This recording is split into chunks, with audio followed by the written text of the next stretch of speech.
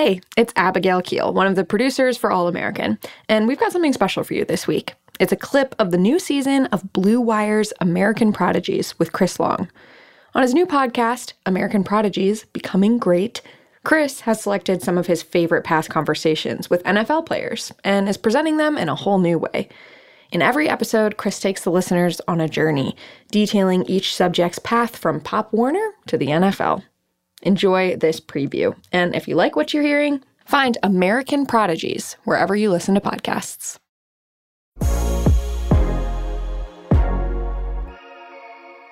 Chris Long here. The American Prodigy series originally set out to tell unique stories from the world of sports. We're hoping to put our own spin on that with this new season, a fresh twist on an old classic, if you will. Since I started the Green Light Pod a few years ago, I've been able to chop it up with dozens of current and former NFL players.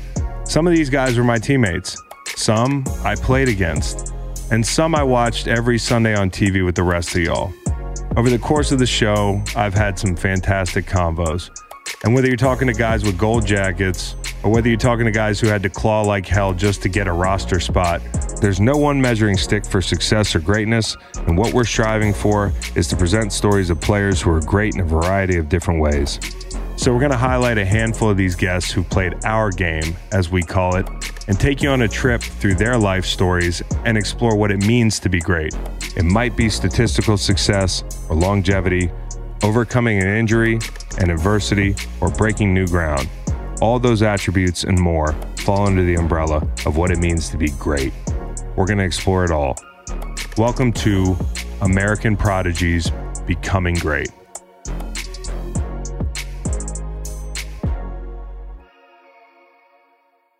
I thought it'd be fitting to start things off with maybe the most dominant defensive player in football right now, and somebody I think is the best three technique of all time before it's all said and done.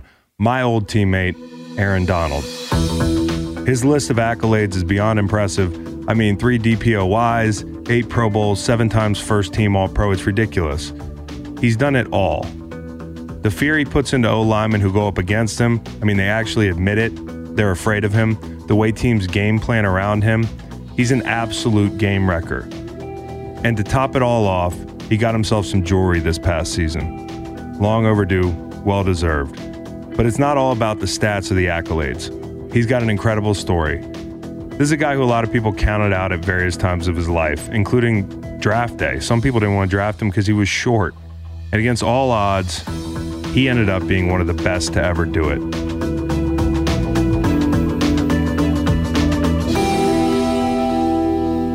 So let's set the stage. AD was raised in Northeast Pittsburgh, a neighborhood called Lincoln, Leamington, Belmar. Tough place to grow up. He had a lot of friends who got mixed up in the wrong crowd. But Aaron was always different. He stayed out of trouble. His secret? Snakes. I used to catch snakes growing up, so I can't be scared of them. Well, hold on a second. You used to catch snakes? Yeah. With your hands? Yeah. Well, in Pittsburgh, they little garden snakes. They ain't no rattlesnakes. Okay, so if you're from like Pahokee, like Jank, like Janoris, he played with Jank. Yeah. And they said they caught rabbits down there to train. So you caught snakes? Yeah. And what'd you do with them after? We just put them in like a container, put some grass, some rocks, and then let them live in like a little container. It was like our little pets. Crazy. So you're into reptiles, dude. We used to go to the creek and get the little lizards and everything. Besides reptiles, Aaron had a huge force in his life when it came to keeping out of trouble. His dad, Archie Donald Sr. Aaron and his older brother and sister, they looked up to their dad. In their eyes, he was the ultimate alpha and an example of how a man should be. Archie Sr. is a lifelong gym rat. He played some college ball himself at Norfolk State. And according to reporting by ESPN's Alden Gonzalez, Archie used to bench over 400 pounds and hit so hard he'd break opposing players' helmets. But his career ended early when he busted his kneecap.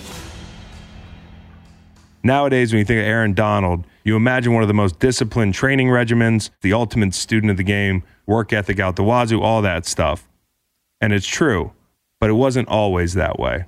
Your dad called you at one point, I heard him say he was lazy at one point. Lazy. You were really lazy. I was a little chunky kid. Yeah. So I was chunky, so my dad tell me to do my chores. I would complain about having to take the garbage out or something. He'll leave, it'll still be there, go upside my head. So Yeah, his thing that he say to get me out that lazy stage was to get me in the weight room. Right. And he'd say, once you work out, you start seeing a change in your body. It just changed your everyday life, and it really did that for me. When Aaron was a teenager, Archie Sr. turned their basement into the dungeon.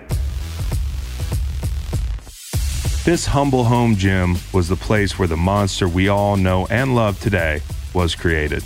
I started lifting free weights when I was 12.